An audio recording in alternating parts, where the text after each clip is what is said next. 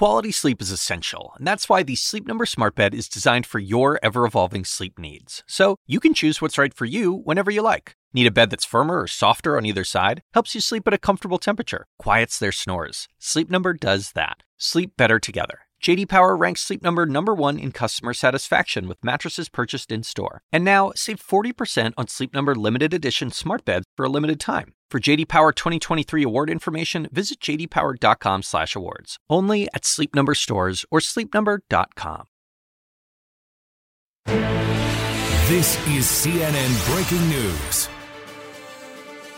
Welcome to The Lead. I'm Jake Tapper, and we begin, of course, with the health lead. The number of coronavirus deaths in one day in the United States surpassed 1,000 yesterday for the first time in 2 weeks, bringing the nation's death toll to more than 142,000. And as the virus ravages the west and the south of the United States, California has now surpassed New York as the state with the highest number of confirmed cases during this entire pandemic. More than 400,000 people have been infected in each state alone.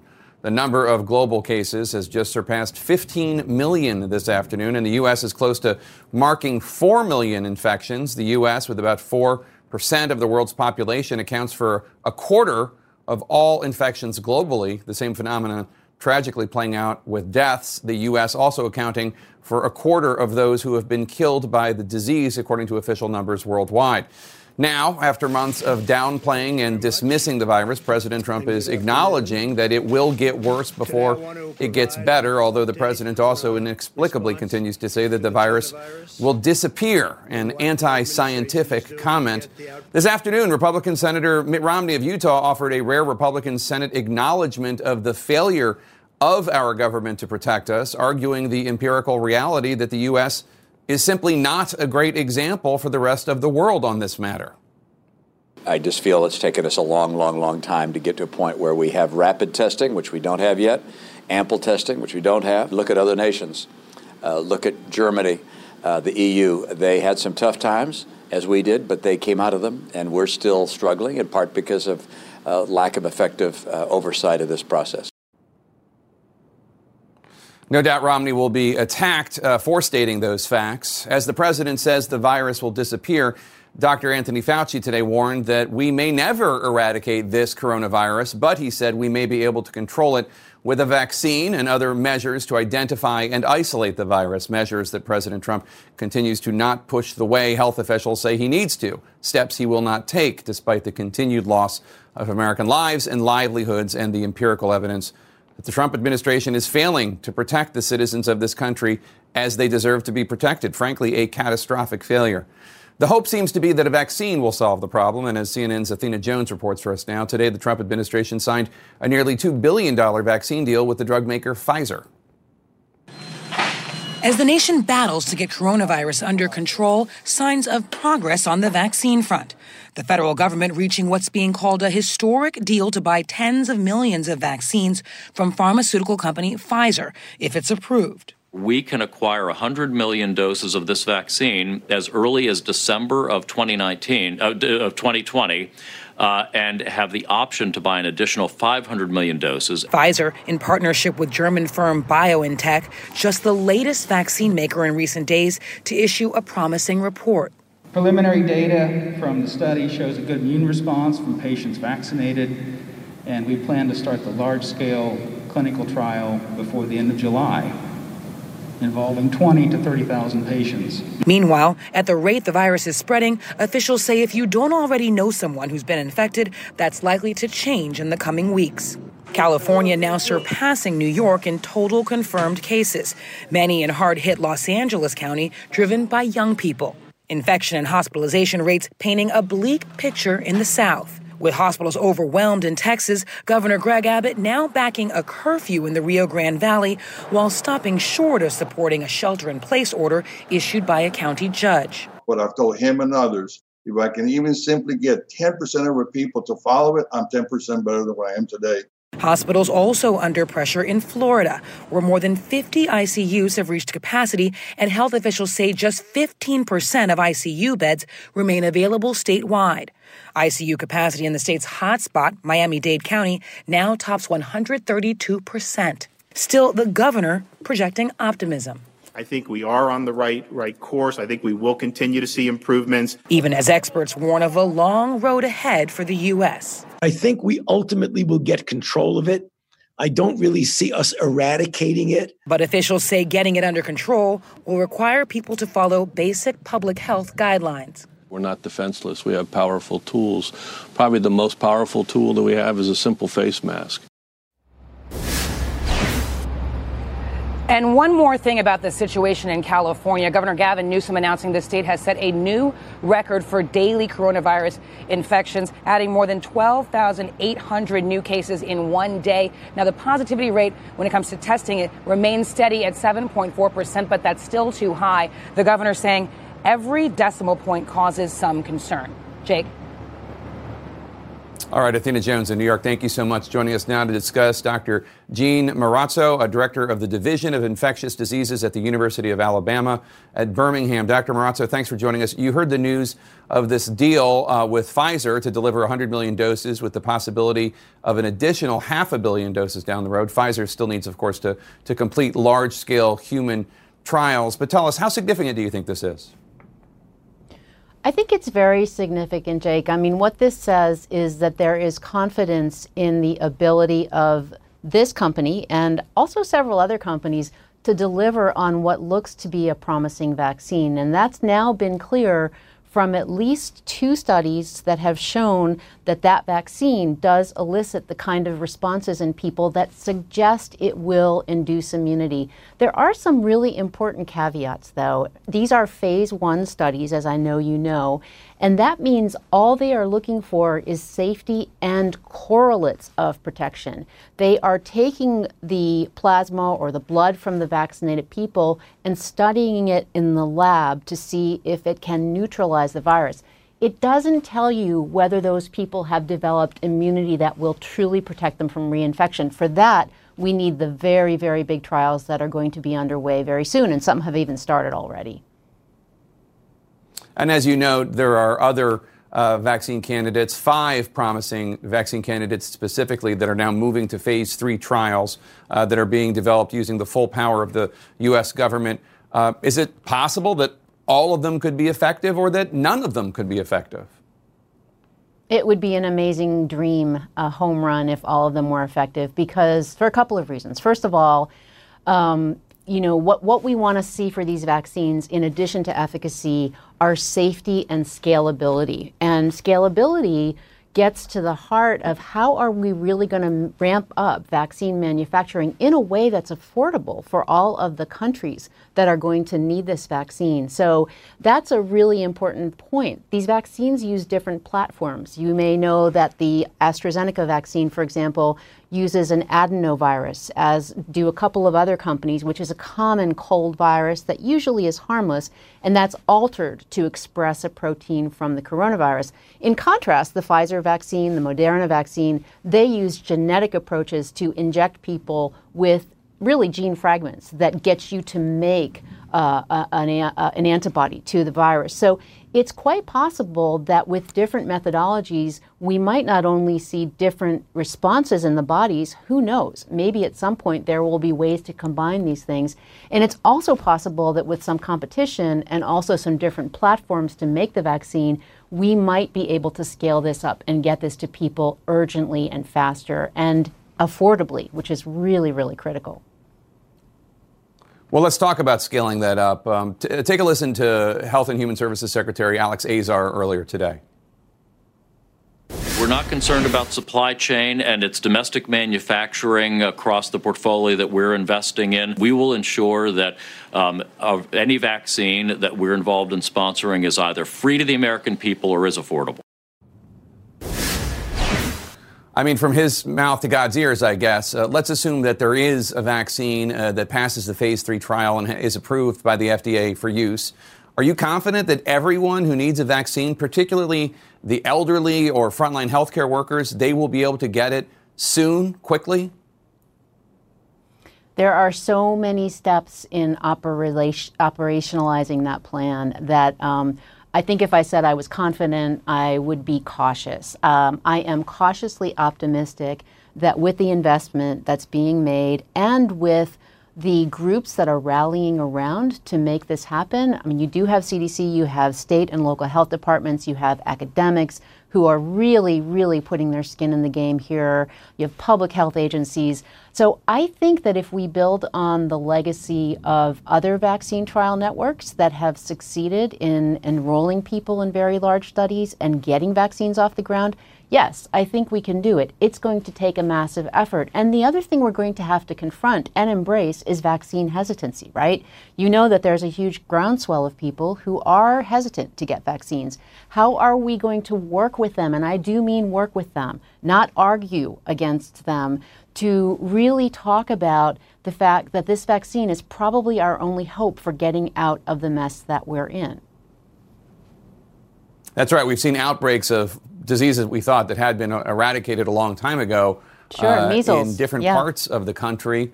Yeah, conservative parts, liberal parts, because of non-factual, non-scientific information being given about vaccines. Let's talk about that, because Dr. Fauci has also expressed concern that perhaps a large percentage of Americans will not go and get the vaccine. New polling shows half to two-thirds of Americans say they would get the vaccine when it's available. That means a third to a half of the American people won't.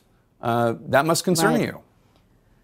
It does concern me, but I also want to know more about those data. So again, you know, when you hear a story that concerns me, just as you as an investigative journalist do, you really want to dig down and find out who did they ask and what do those people know about what a coronavirus vaccine study or campaign might look like. Are these young people who are really frustrated because they can't get together and experience critical milestone events in their life because of this darn quarantine situation? Or are they people who have known family members or friends who've suffered or died indeed from this virus? You know, we passed, as you said, 1,000 deaths yesterday in the United States. The number of people who are going to be personally affected by this virus is going to go up exponentially in the next several weeks. We're now talking, right, if we keep on this trajectory, I read a statistic today that said someone could die of COVID every 2 minutes in the United States. When that starts to happen and it really starts to hit home, it becomes harder for people to be cavalier about the possibility of not participating in a study or participating in a vaccine campaign. So, you know, what you check off on a survey really reflects your mood at the moment. Maybe you're feeling really confident. Maybe you don't know anybody who's had the infection. But I think it's going to get harder and harder for people not to really look deep inside themselves and say, wow, what can I do to help us get out of this? Not just to protect myself, but protect my family and my community and society. That's my optimistic, and let's just hope, you know, take. Let's just hope that there is a uniform message, a scientific message based in data and facts coming from all of the leaders, political, cultural, et cetera, across the country, when and if a viable and efficacious vaccine is ready. Dr. Marazza, thank you so much for your time today. We really appreciate it. Thank you. Really appreciate it. President Trump said to hold another news conference next hour as he now admits the pandemic will only likely get worse in the U.S. before it gets better. What's behind this change in things he is saying? That's next. Plus, it could mean more money in your pocket, but there's a stalemate over another stimulus. I'm going to talk to Senate Minority Leader Democrat Chuck Schumer ahead. Stay with us.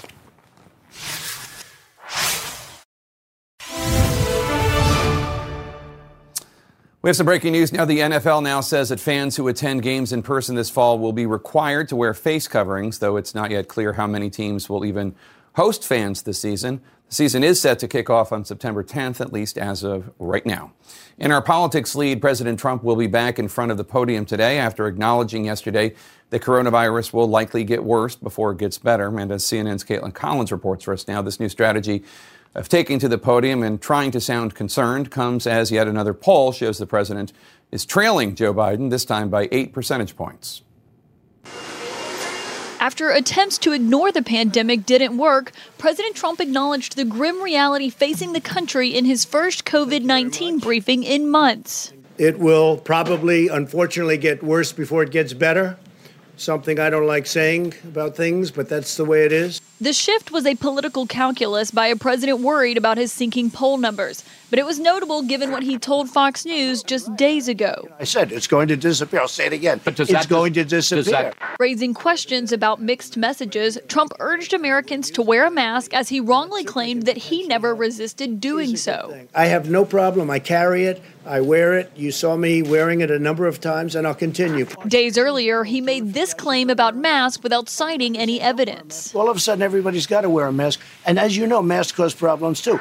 The president's return to the briefing room came after several polls showed his reaction to COVID-19 had badly damaged his standing with voters ahead of the November election, though aides denied that was the driving factor. It's not a change. The briefing stopped, but the work hasn't stopped. He's briefed regularly. Kellyanne Conway said the briefings returned because some states reopened too fast. Some of these states blew through our gated criteria, blew through our phases, and they opened up some of the industries a little too quickly, like bars. With the clock ticking, the White House is still negotiating with its own party over what they want in the next coronavirus relief bill, as Senate Republicans remain sharply divided. As it's written right now, I'm not only a no, I'm a hell no. The GOP is split over the price tag, whether to extend enhanced unemployment benefits, and if they should scrap Trump's demand for a payroll tax cut. I think it's a very important thing. It's very good. Republicans are now more confident the White House will get behind more funding for testing and contact tracing in states after initially opposing the idea. No one is blocking any money from testing. A person in the room for the Republican lunch yesterday said Louisiana Senator Bill Cassidy rhetorically asked if he was on acid when he heard that the White House was against more funding for testing in the middle of a pandemic. Now, Jake, there is also growing Republican pushback to this White House idea of tying federal funding to the reopening of schools, with several Republicans telling CNN today that is just not an idea that they think they are going to get behind. So that makes three pretty big issues where the White House and Republicans are still not on the same page about what they want to see in this next bill. All right, Caitlin Collins at the White House for us. Thank you so much. We have some breaking news for you. Just moments ago, President Trump announced he's sending more federal agents to at least one American city. He has threatened to do the same in Seattle. The mayor of Seattle will join me next to react. That's live, and it's next. With you today. Breaking news in our national lead today. President Trump charging into more controversy, announcing just moments ago that despite protests from mayors and governors, he is going to send even more federal law enforcement agents into an American city, this time Chicago, where last night 15 people were shot at a funeral. The president also says he will soon send even more agents to other cities to deal with the recent surge in violence, making good on a threat that he's been making for weeks, even after disturbing allegations that these masked, camouflaged federal agents, initially not identified, detained protesters in unmarked cars or even used violence against them in Portland, where the mayor and governor clearly told the president those agents were only inflaming tensions. A court filing released today shows that the federal government sent 114 of these officers to Portland.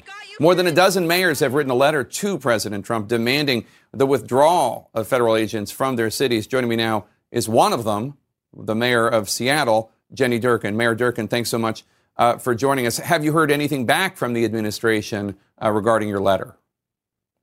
No, Jake, we've not heard anything back. And I have to tell you, it's so unsettling the president continues down this path. Weeks ago, he threatened to send federal forces into Seattle. The city attorney and I rebuked him and said we would go to court to stop what would be clearly an illegal scheme. He then threatened to send in federal forces. Didn't do that, but we've seen what happened in Portland. It has escalated the violence there, and it really undermines the ability for federal law enforcement to work together with local law enforcement to keep all communities safer where they need to. So President Trump obviously argues that the violence in various cities is out of control. For example, in Seattle, protesters vandalized businesses and a police precinct over the weekend. There were windows shattered. At least one police officer was taken to the hospital. Are you saying that you don't want federal help, or you just don't want federal help forced upon you? First of all, we do need federal help in a lot of areas that the president has resisted. Let's start with COVID. You know, we need testing. We need unemployment. We need support for our small businesses. On law enforcement, I was the United States Attorney here and worked as a chief federal law enforcement officer with every local law enforcement jurisdiction in Western Washington. Those kind of partnerships are critical to things from human trafficking to anti-violence, but those task force cannot succeed without the cooperation of local law enforcement and never succeed if they're trying to come in over the objections of local law enforcement. So his pattern is not only unprecedented, but it really will do just the opposite of what people would hope. And I think it's unfortunate, again, the president is using federal law enforcement as a political tool. That is so dangerous for America. So you don't think that there's anything in here? I mean, there is violence in cities, and obviously with the protests and escalated tensions because stemming from a lot of things, but including George Floyd's murder by a Minneapolis police officer, we have seen acts of vandalism. But you're saying the president, in your view, isn't actually concerned about any of that. He's doing this just to inflame matters more, to win votes. Is that what you think? I think absolutely. And I think, look, federal law enforcement works in partnership with local law enforcement, but you have to work together. You can't just dictate what's happened or interfere in local law enforcement. And, you know, everyone believes that we need to do more on gun violence. If the president wants to stop gun violence, let's have a uniform background check. Let's make sure we don't have assault weapons in cities like Chicago. There's a whole range of things that he could do today that would actually save lives. But sending in federal agents won't change what happens on the ground if they're not working with and there at the request of local law enforcement. What would you say to somebody who lives in Seattle or the suburbs of Seattle who says, look, I don't know about the politics of all this. I don't know about Trump versus Durkin or any of that. All I know is sometimes I'm afraid to go into downtown Seattle and the president is offering troops. Now, that might be a naive view, but there are people who feel that way. What would you say to that person? So a few things. First is the president has badly mischaracterized what was happening or what has happened in Seattle. There's no question that when there is local crime, I turn to my chief of police, Carmen Best, and she is the person who I think is best prepared to give us advice on what we need to be doing in our city and also where we need to have assistance. And we do use assistance from federal authorities on everything from human trafficking to interrupting organized crime. And those kinds of relationships are very important for every community on an ongoing basis. The last thing you want to do is to undermine those partnerships. And if you force your agents in without any communication with local law enforcement or over their objections, you will end up into more problems. And we've seen that in Portland. It has proven the case that the federal agents' presence there has escalated things to the point where thousands of people turned out against that action. I think that tells us all we need to know about whether they made it better or whether they made it worse. And we should point out you're not the only one saying that President Trump is doing this for political reasons. The president himself has publicly said he's singling out cities run by Democrats. And Michael Chertoff, who was the head of the Department of Homeland Security under President George W. Bush, told the Washington Post, quote, essentially, Trump is suggesting this is a political maneuver. As someone who spent 4 years at the department, the idea that people would be suggesting that it's going to be a tool of political activity is very unsettling. So if the president is doing this for political reasons, as you believe, what can you do? What do you do to try to stop violence from escalating in Seattle if the president then, turns his sights on your city? I think that's one of our greatest fears in talking to Mayor Lightfoot. It's her fear. I mean, don't forget, the mayor of Chicago was a federal prosecutor who has excellent relationships with federal agents there. If she needs help, she knows how to ask for it. So he's not there to help. And I think that Mr. Chertoff is exactly right, and it tells you a lot coming from him. This president has managed to politicize almost every single one of our government institutions. The Department of Justice has to stand above politics, or all the work it does is undermined and the public will lose confidence. The last people you need to be politicized right now is the Department of Justice, and yet we're seeing that both by the Attorney General and by the President. This will take a lot to recover, so we will continue to work. We have a mutual assistance relationships between Seattle law enforcement and law enforcement throughout Washington state. I talk regularly with the governor and with other local leaders here. Every city right now is having enormous challenges. And we need help, but the help we need is actually to support our cities, not to invade them. All right. Democratic Mayor Jenny Durkan of Seattle, thank you so much for your time. We really appreciate it. The Trump administration suddenly orders China to close its consulate in Texas. The accusations and why a new video of smoke coming from that building is raising suspicion. That's next.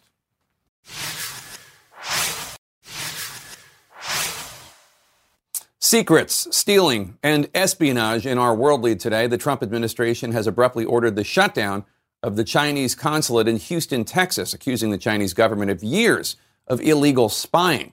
Republican Senator Marco Rubio, the acting chair of the Senate Intelligence Committee, tweeted, quote, "China's Houston consulate is a massive spy center. Forcing it to close is long overdue." And something else fishy. A fire in the consulate's courtyard last night, right as the eviction order came. This video obtained by CNN affiliate KPRC, appearing to show barrels and piles of paper lit on fire, even though the Chinese government called the whole thing political. CNN senior national security correspondent Alex Marquardt joins me now. And Alex, why close this particular consulate? Why now? Well, Jake, the Chinese have 6 different diplomatic facilities across the country. They have 5 consulates around the country, the embassy here in Washington, D.C. And according to the most senior national security official at the Department of Justice, there wasn't any one particular thing that led to this. There was what he called a slow buildup of things. The Chinese have been engaging in cyber espionage for years, and that has ramped up over the course of the past few months. They've stolen defense secrets, trade secrets, intellectual property, and as of late, they have also been targeting researchers looking for a vaccine for COVID-19. Now, the State Department has not said why the Houston consulate in particular. The biggest clue, perhaps, is from Senator Marco Rubio, who, as you noted, is the acting chairman of the Intelligence Committee, who called this consulate a central node of that massive Chinese spying operation. Listen to what he had to say earlier today. This consulate is basically a front for it's kind of the central node of a massive spy operation, commercial espionage, defense espionage, also influence agents to try to influence Congress. So as word came, or as the Chinese certainly got some sort of indication that this word was coming, they did take to burning those documents in the courtyard of the consulate. This is video that has been obtained by CNN. It does show paper documents that are being burned in barrels and piles in that courtyard in Houston. Later on, in the evening, there's another piece of video that shows presumably staffers at the embassy, certainly people who are involved at the embassy, trying to extinguish those fires, those embers, as they burned. That was shot by our affiliate KPRC. Now, the Chinese have 72 hours to vacate that embassy before it gets shut down. Often in these situations, Jake, there is a diplomatic tit for tat. So if the U.S. closes one embassy, one consulate, that the Chinese, in this case, would respond in the same way. The Chinese have not yet said that they are going to respond in any sort of concrete way. They have put out a statement saying that this will backfire on itself. They have called on the U.S. to immediately revoke this action. So we'll have to see how it plays out. The Chinese certainly warning that they could do something. Jake? All right, Alex Marquardt, thank you so much. Coming up next, Minority Leader Chuck Schumer, Democrat of New York, joins me as the Senate negotiates for more relief for American families that desperately need it. Stay with us.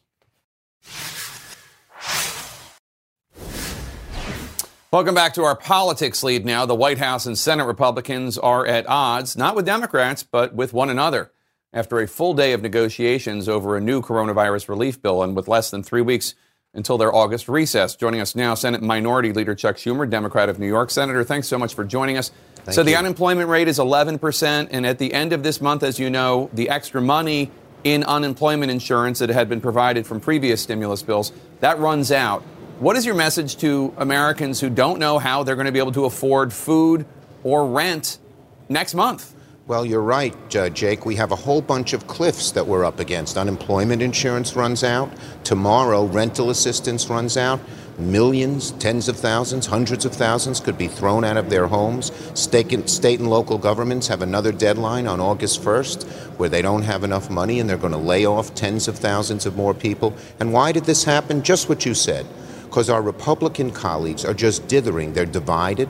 They don't talk to each other. They spend more time talking about getting rid of statues or not getting rid of statues than about the greatest economic crisis we've had in 75 years, the greatest health crisis in 100 years. They're it's pathetic. McConnell went to the floor today and gave a speech. He talked about the New York Times having a writer leaving them, about the cancel culture, not one mention of COVID when we're in such a great crisis. What they have to do is get their act together. The president, the Senate Republicans got to get together and present us with something. We told Treasury Secretary Mnuchin and Chief of Staff Meadows yesterday, Nancy and I, Speaker Pelosi and I, give us a concrete plan in writing and then we can start negotiating. They haven't been able to do it. You can't negotiate with thin air. There's a big debate right now about opening schools, and frankly, it's a horrible Hobbesian choice. Remote learning is awful. It causes problems. It forces working people to have to choose between childcare and employment.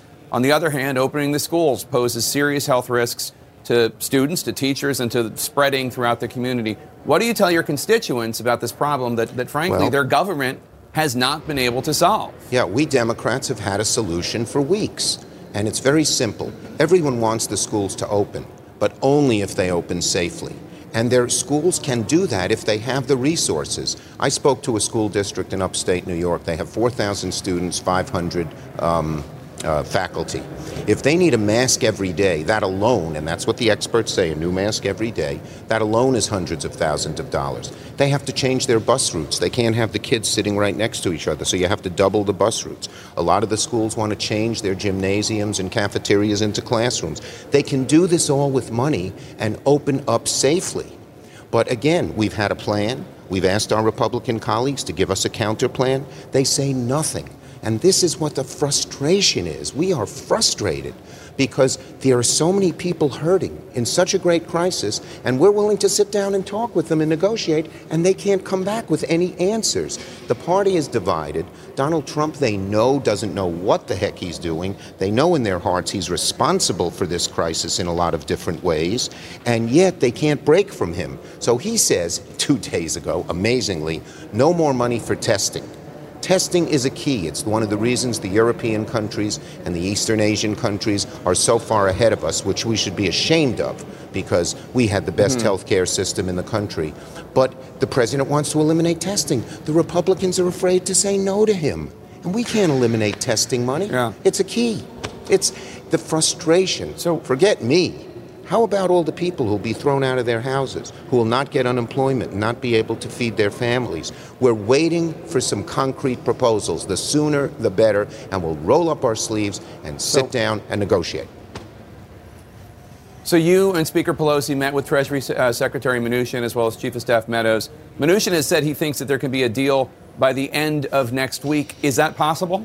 Well, you know, if they can get us a concrete plan, we told them very explicitly, you can't just talk in generalities. You can't negotiate in thin air.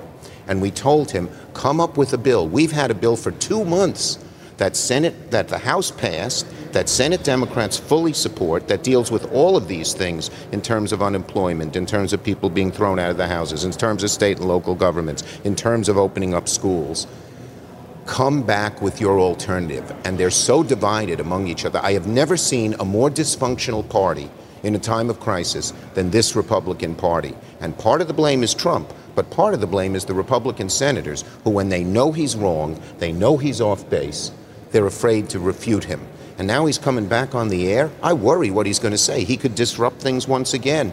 You know, anytime President Trump goes before the public, could be another public health crisis. Who knows what he'll call for?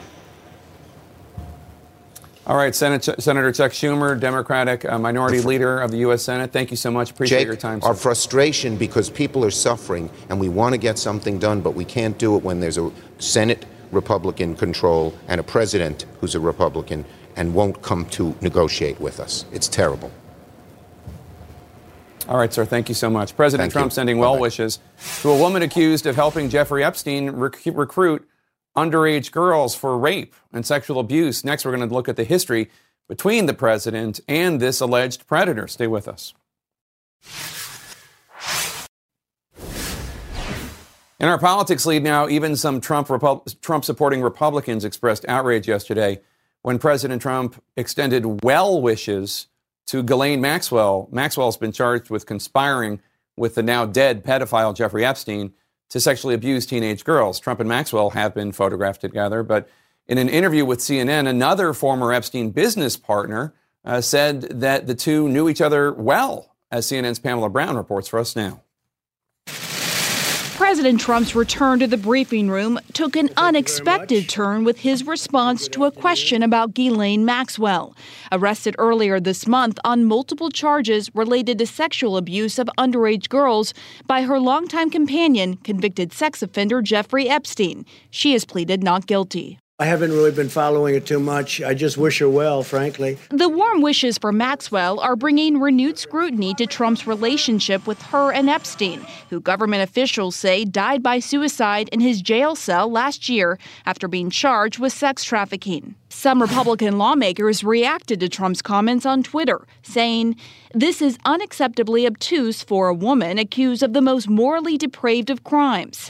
And she is despicable, and he needs to say that." I've met her numerous times over the years, especially since I lived in Palm Beach, and I guess they lived in Palm Beach. But I wish her well, whatever it is. Trump says he's known Epstein since the late 80s, and pictures from the 90s show the president with Maxwell, who became Epstein's girlfriend, associate, and allegedly his madam. One picture shows Trump with Maxwell in 1997. Then again in early 2000 at Trump's Palm Beach property, Mar-a-Lago, with his wife, Melania, and Epstein. Another picture shows Trump with Maxwell that same year at a New York fashion show, and then again with model Naomi Campbell.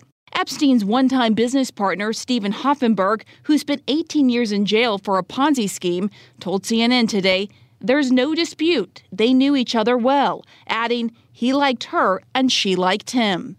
In a 2002 interview with New York Magazine, Trump showered praise on Epstein, calling him a, quote, "terrific guy," and saying he's a lot of fun to be with. It is even said he likes beautiful women as much as I do, and many of them are on the younger side. After Epstein was arrested last year, Trump had a different tune, claiming he kicked Epstein out of Mar-a-Lago years before. He was a fixture in Palm Beach. I had a falling out with him a long time ago. I don't think I've spoken to him for 15 years. I wasn't a fan. Prosecutors say Maxwell went into hiding over the last year as more victims came forward, alleging she lured them in and groomed them to be sexually abused by Epstein. Alleged victim Virginia Giuffre has claimed Maxwell recruited her in 1999 while she was a locker room attendant at Trump's Mar-a-Lago resort, though she never alleged any wrongdoing by the president. And Jake, the comments that the president made about Maxwell caught some White House officials off guard. Now he is expected to brief again shortly, so we'll see if he addresses this then. All right, Pamela Brown, thank you so much. Our coverage on CNN continues right now. Thanks for watching. We'll see you tomorrow. When you work next level. And when you play next level. And when it's time to sleep, Sleep Number smart beds are designed to embrace your uniqueness, providing you with high-quality sleep every night. Sleep next level. J.D. Power ranks Sleep Number #1 in customer satisfaction with mattresses purchased in-store. And now, the Queen Sleep Number C4 smart bed is only $1,599. Save $300 for a limited time, only at Sleep Number stores or sleepnumber.com. Prices higher in Alaska and Hawaii.